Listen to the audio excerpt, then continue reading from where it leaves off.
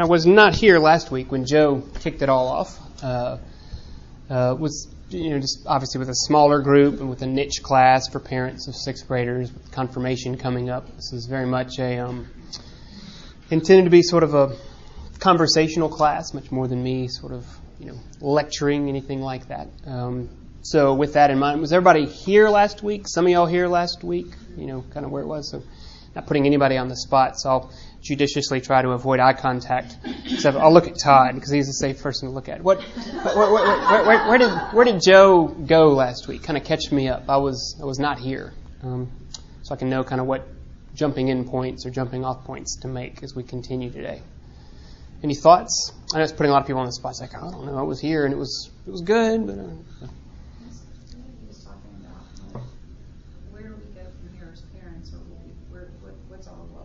Okay. Parents of,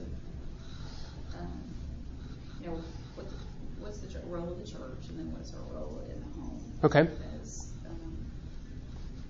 teaching Christianity, and that it really is supposed to fall on us. On the parents. The church plays a role, right? But it's not everything. Yeah. The Bible says you're supposed to do that, and we gave lots of examples of ways to do that, and asked us for some.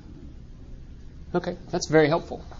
So the role of the church, the role of parents, that parents are the primary teachers, witnesses, disciplers, the primary proclaimers of what the gospel of God is in the formation of our children. That we don't outsource that to the church, but that's the church is certainly there to help us. Help our children to be a part of it, but it falls primarily to us. That's good.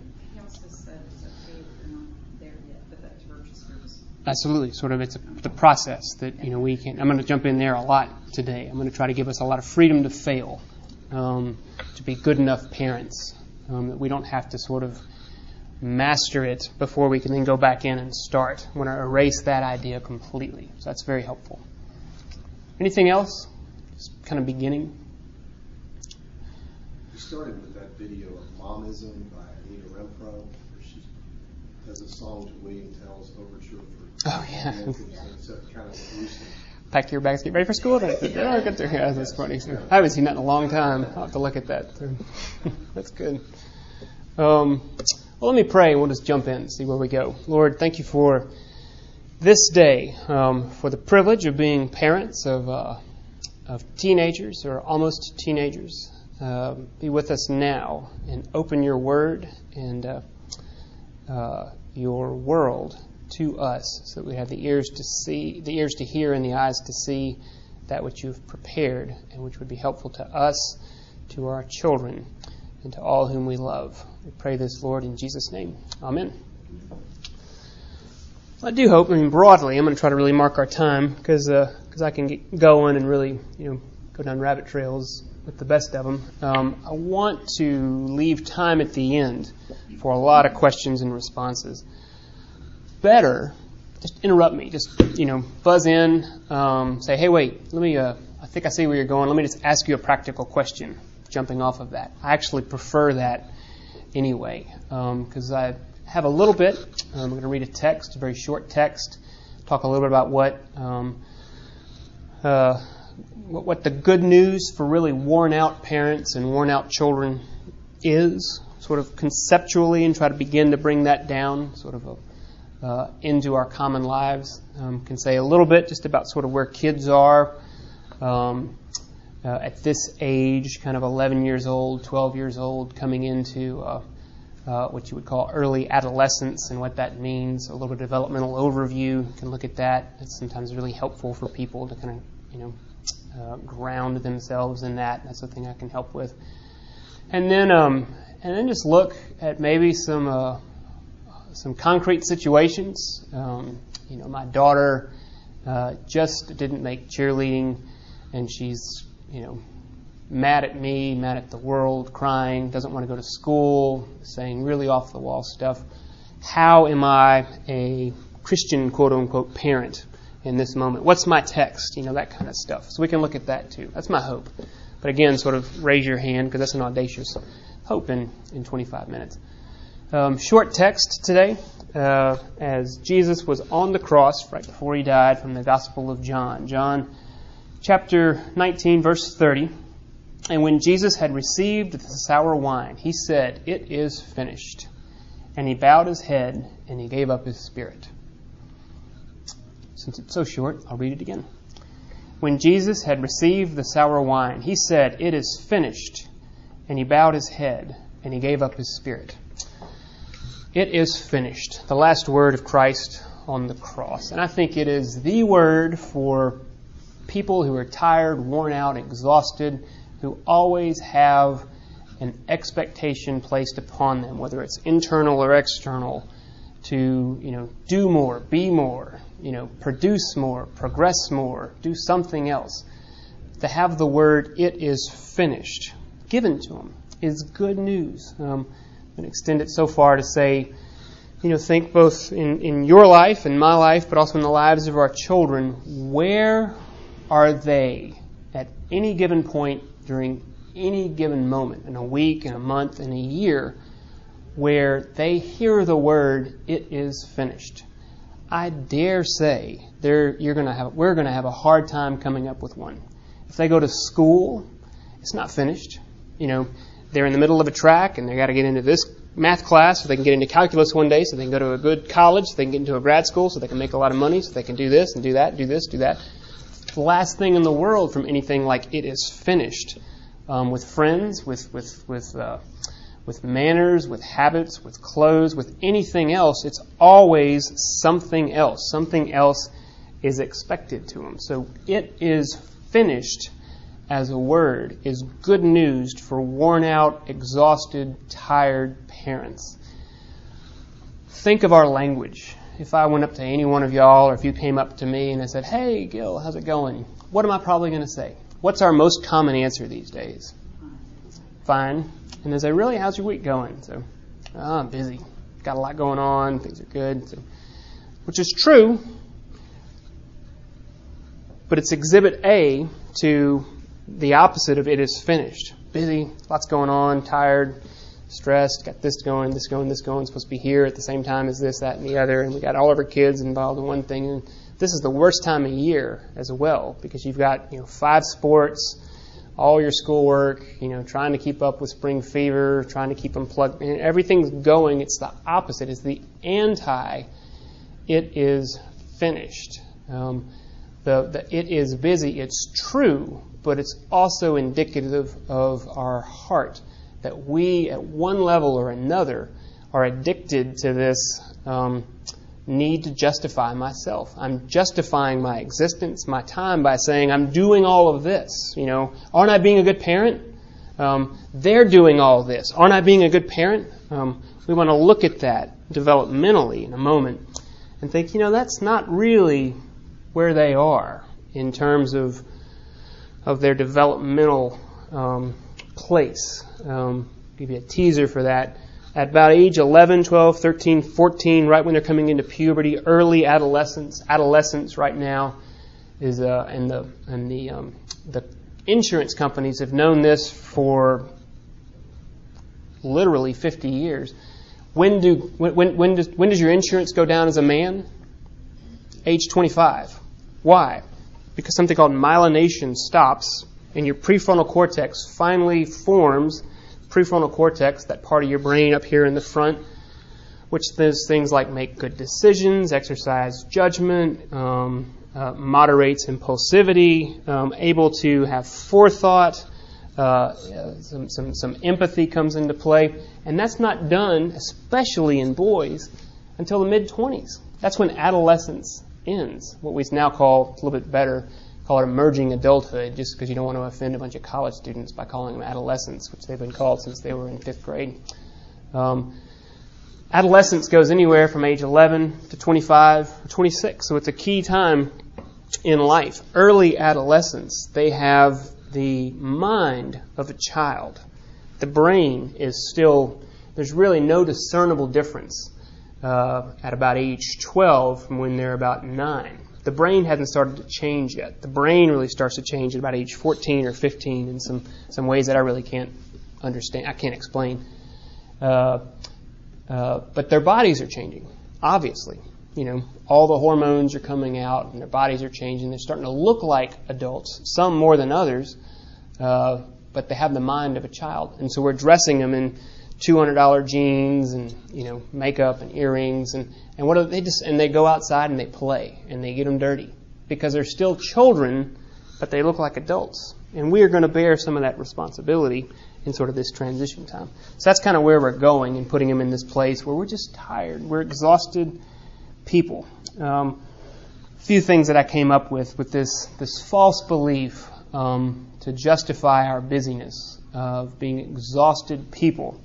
We're exhausted in all the ways that we think we have to position our children to be in a place where one day they can make a choice for themselves to succeed, to go into baseball or ballet or advanced math or college or whatever. This false belief that I think I have to do this for my children. Now, it's a half-truth. To a certain extent I do, but if this word, "it is finished," is right, there is a place for the living God to actually come in and provide some rest for those who are weary and heavy-laden and worn out and exhausted, kids and parents both, where we can check it in and say, you know what? I don't have to do this. Don't have to do this. God's going to do something here. I know he's not going to get a scholarship in soccer, but I just want to have all the opportunities possible. But he really likes it. She says that she really wants to do all these things. If I don't make sure that she does her homework, she won't make advanced math, which means she'll never leave the house until she's 39 and move to point. I have to do this because everyone else is doing it. Heard this the other day. Meme told me, in fact. It's a great little throwaway line for parents. It's like, tell me why you think you're ready for a phone, for instance.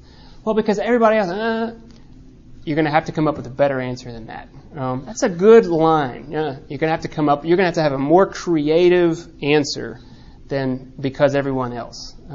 That's a good line. Kids can take that one, they can grab onto it, and let them begin to push in to at least lie to you with some, authority that it's more than because everyone else.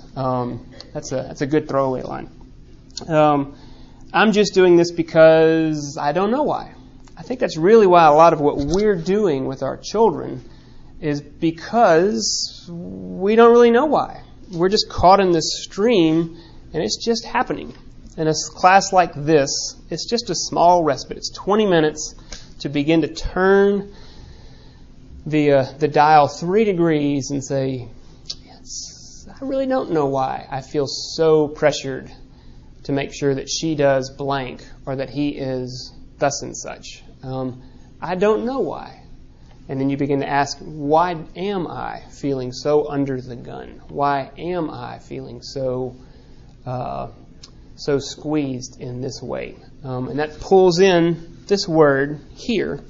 It is finished. Be the parent that lives beneath the banner of it is finished. Last word on this, and then we'll keep. I'll keep some time. If that feels like a church answer, as I was thinking about this yesterday, my word was good. Because it's going back to my question a minute ago, where else is there any place in life for us or for them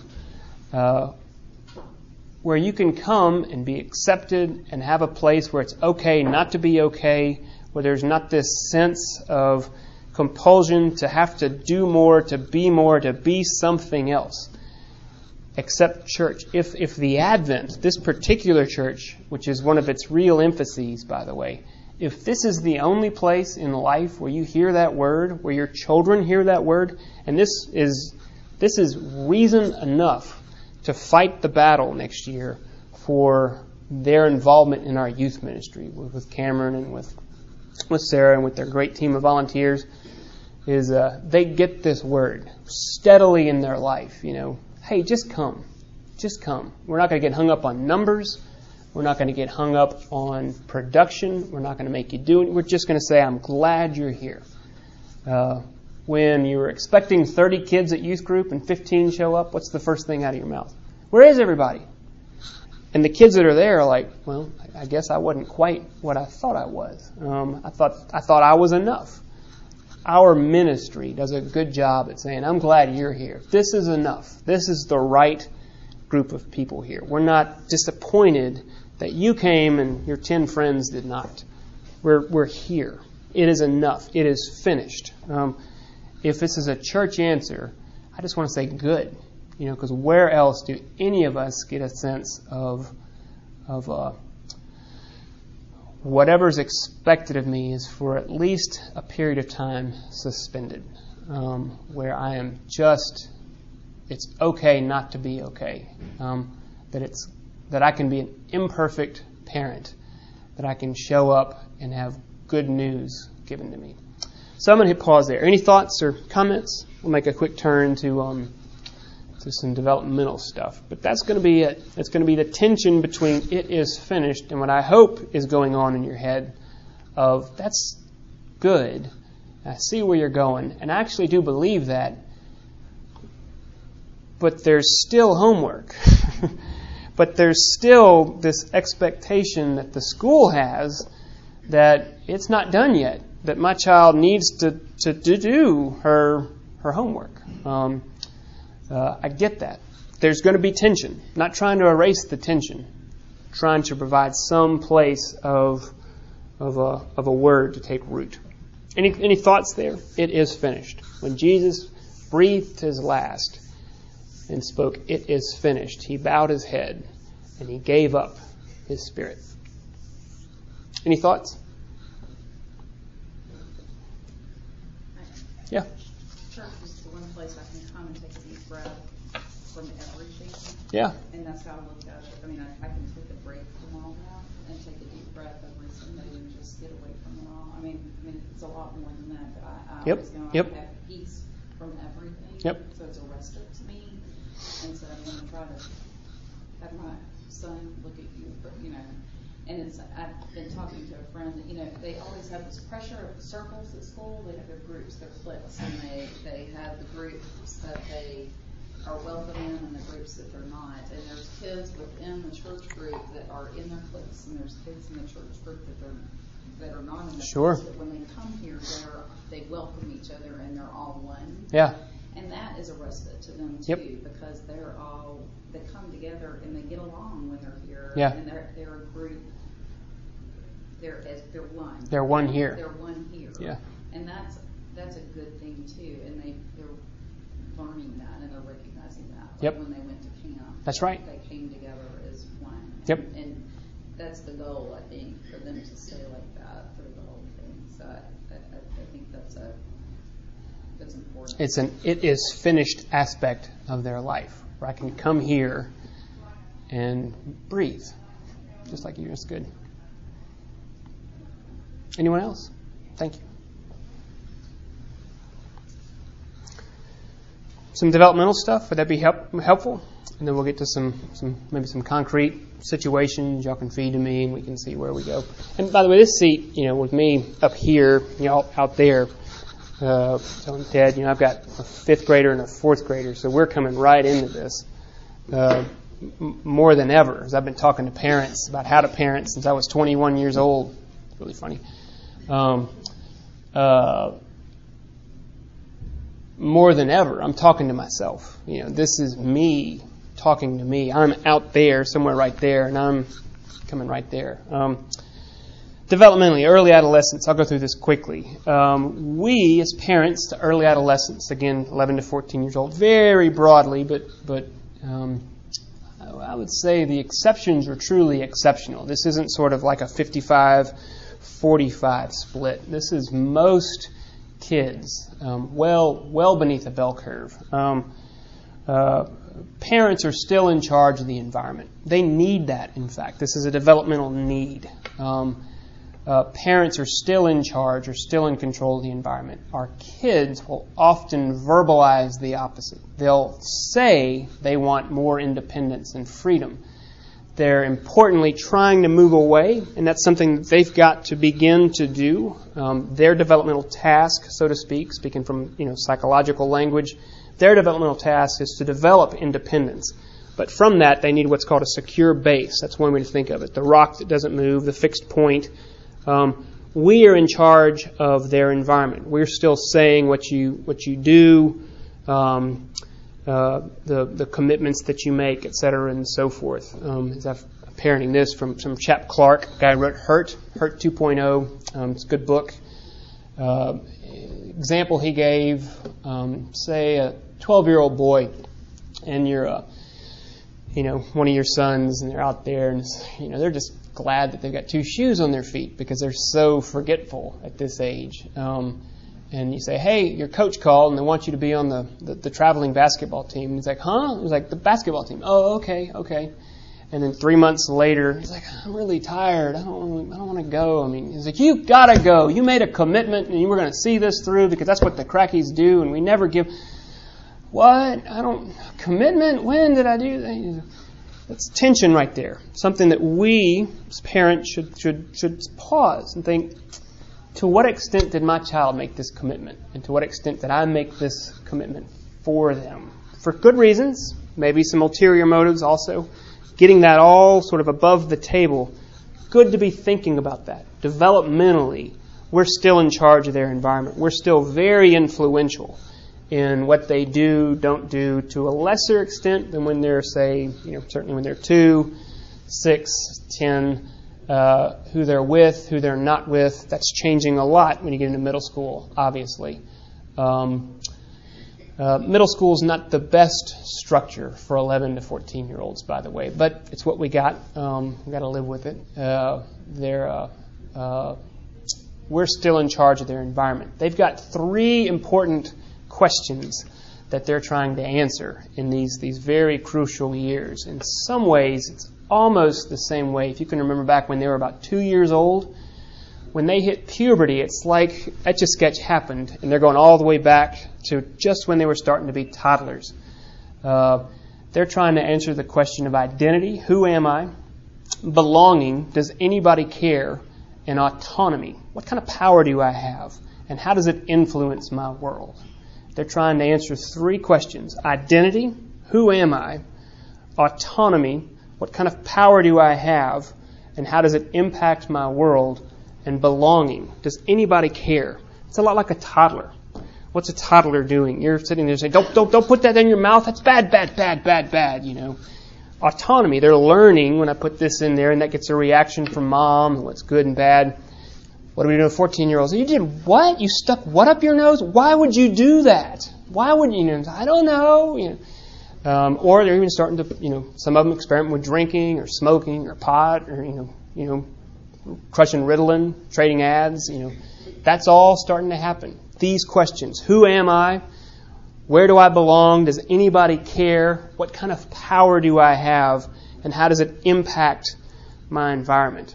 Those things are happening. Whether we know it or not, whether we're choosing to enter into that conversation and shape those questions, those answers, those things are happening. That's their developmental stage. Those are their needs and their tasks that are before them. They're answering those questions, and they've got a lot of verbs and nouns coming at them to answer those questions. We want to be a part of that conversation. It's a word that I have for parents when doing the sex stuff. They hear about sex, drugs, rock and roll all the time. Do you want to be a part of that? Do you want to help shape that conversation? Know this, you have disproportionate power, disproportionate influence in their life, whether they say it or not, whether you think it or not. You still do. They're still, remember, a child in their minds, an adult in their bodies. They still need that security, that dependence. Where do I belong? Firstly, I belong to my family. I belong to my mom. I belong to my dad. I'm a part of them. They're for me. They're not against me. I may say all this, but I actually know that they're for me and they're not against me. So identity, autonomy, belonging. I got to move quick. Some real sort of short. Is this helpful? ask a question. Raise your hand. Say, okay, I got a question about that. So that would help me, because otherwise I'm just going to prattle on.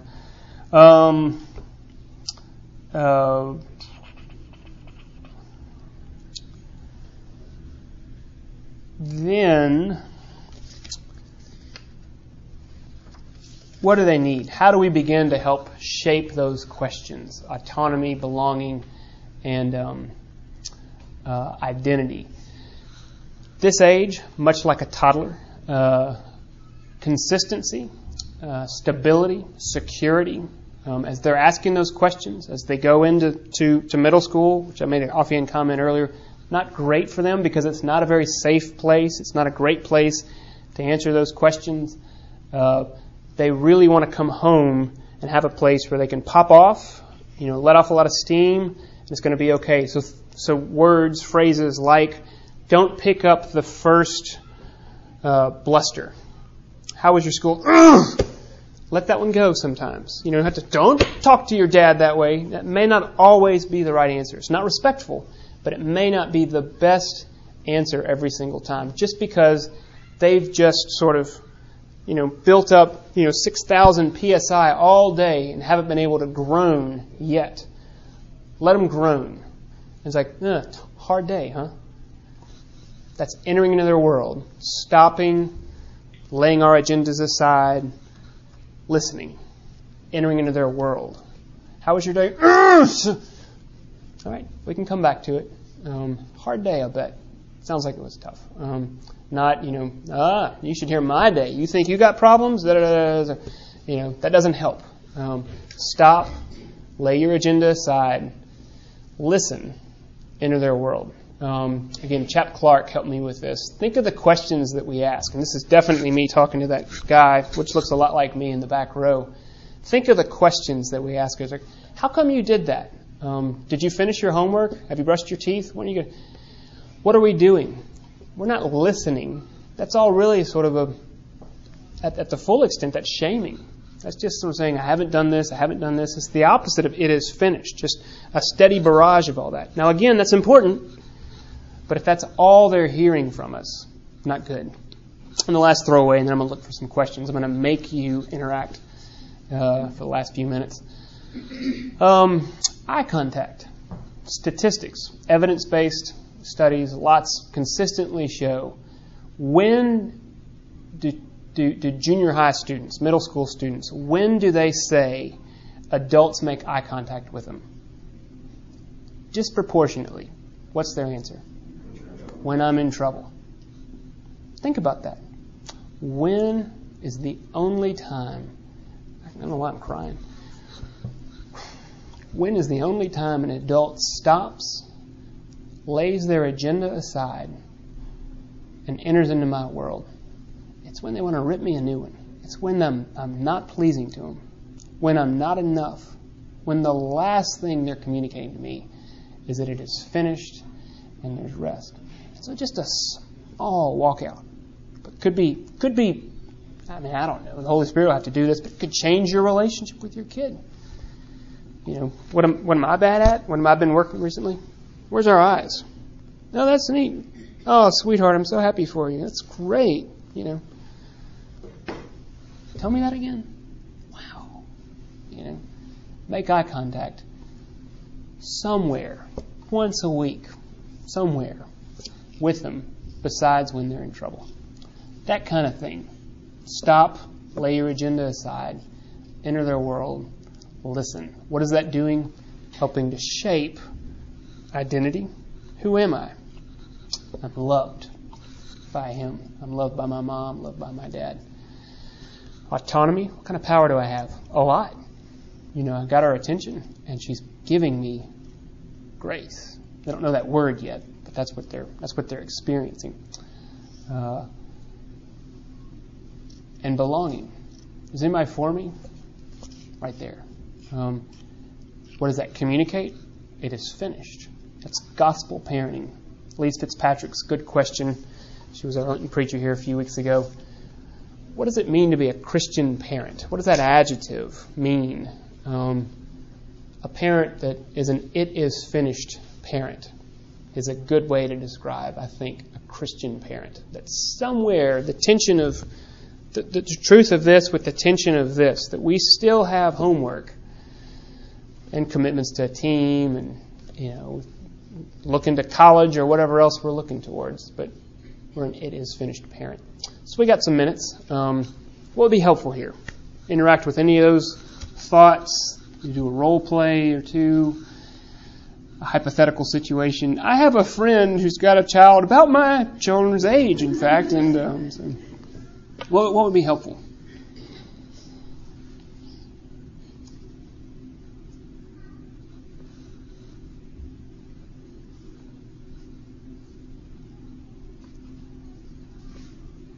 What are some ideas, maybe, Gil, that you've heard from others, maybe even in your training or your counseling or maybe even people from church, some neat triggers or neat ideas, something that's different to get us also as parents out of that race, out of that stream, as you mentioned?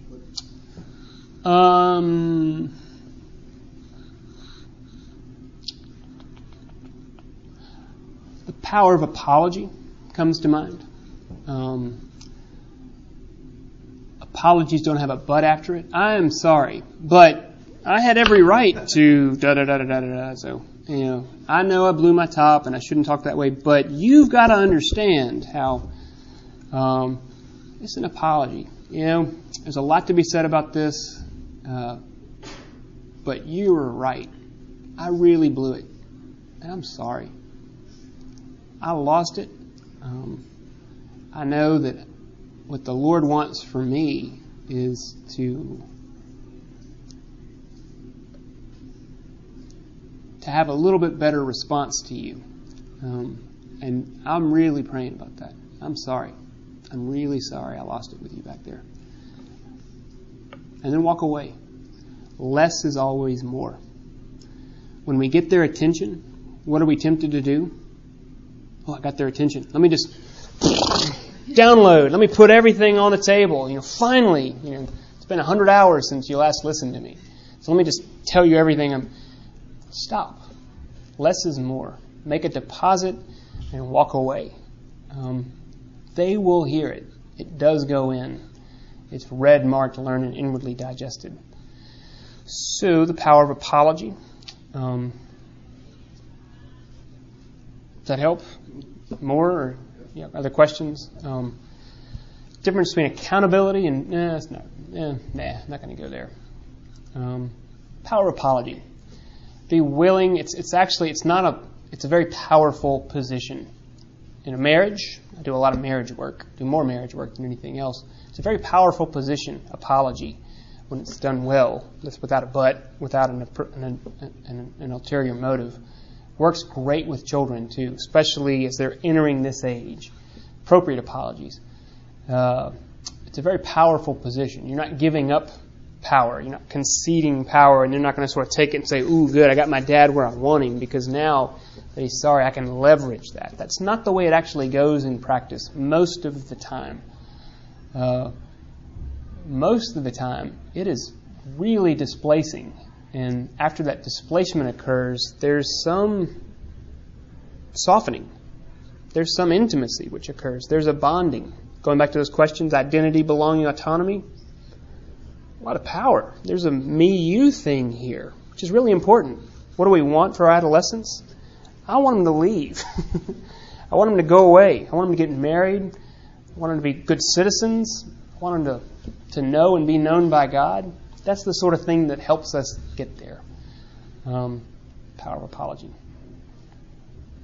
Anything else? Maybe one more? If not, that's fine.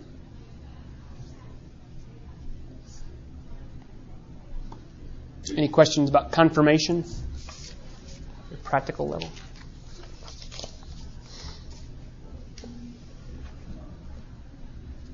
Then I'm going to wrap us up. The Lord be with y'all. This is it's hard. There's a lot out there, but it's a parting shot. I say this a lot. We as parents, and again, I'm back there talking to myself, we are not called to play defense. We cannot defend our children from all the evils that are out there. People ask me, sometimes in all sincerity, is the world ending? Because it's getting a lot worse. I got a lot to say. The first family didn't end so well either. Cain and Abel. It wasn't a walk in the park, Sodom and Gomorrah. It's been bad for a long time. But the culture is changing quickly, very, very, very quickly. More so changed than when we were children. That's just an observable fact. But we're not called to play defense. We can't catch every single arrow as we're standing there as the proverbial umbrella parent. We can't catch the technology and the bad people and friends and bullying and the van parked outside and the pressures they feel about making we can't catch every single arrow. We can go on offense and develop that relationship of stopping, setting my agenda aside, entering their world and listening to influence their identity, their autonomy, and their sense of belonging. And then from that, as they go into the world of junior high, where else is there such judgment than in the world of a junior high school? I mean, it is pervasive. That it's not going to be painless for most. There's about 1 in 20 people actually enjoy junior high. I think that's a true statement. Maybe your child is one of them. But for the rest of us, that touch base, that touching base of that my mom and dad aren't playing offense, playing defense, but they have a good offense with me. That's what's going to carry them forward, not the umbrella. So with that word, let's pray. Be with us, Lord. Help us to see the good news for ourselves, that it is finished. That is news, it's a word sorely needed for us who are tired. We can be free to fail. We can be imperfect parents. We don't have to have all the answers. We can engage our children in a real way to shape them, to influence them, which is your work being done in your way in each of our children. Lord, take this time so humbly and feebly offered, and multiply it by your grace, that our children would be, in fact, not our children, but yours. That we would see ourselves properly as simply the stewards of the gift that you've given us to be their parent. Lord, we pray this, we in fact beg this in Jesus' name. Amen.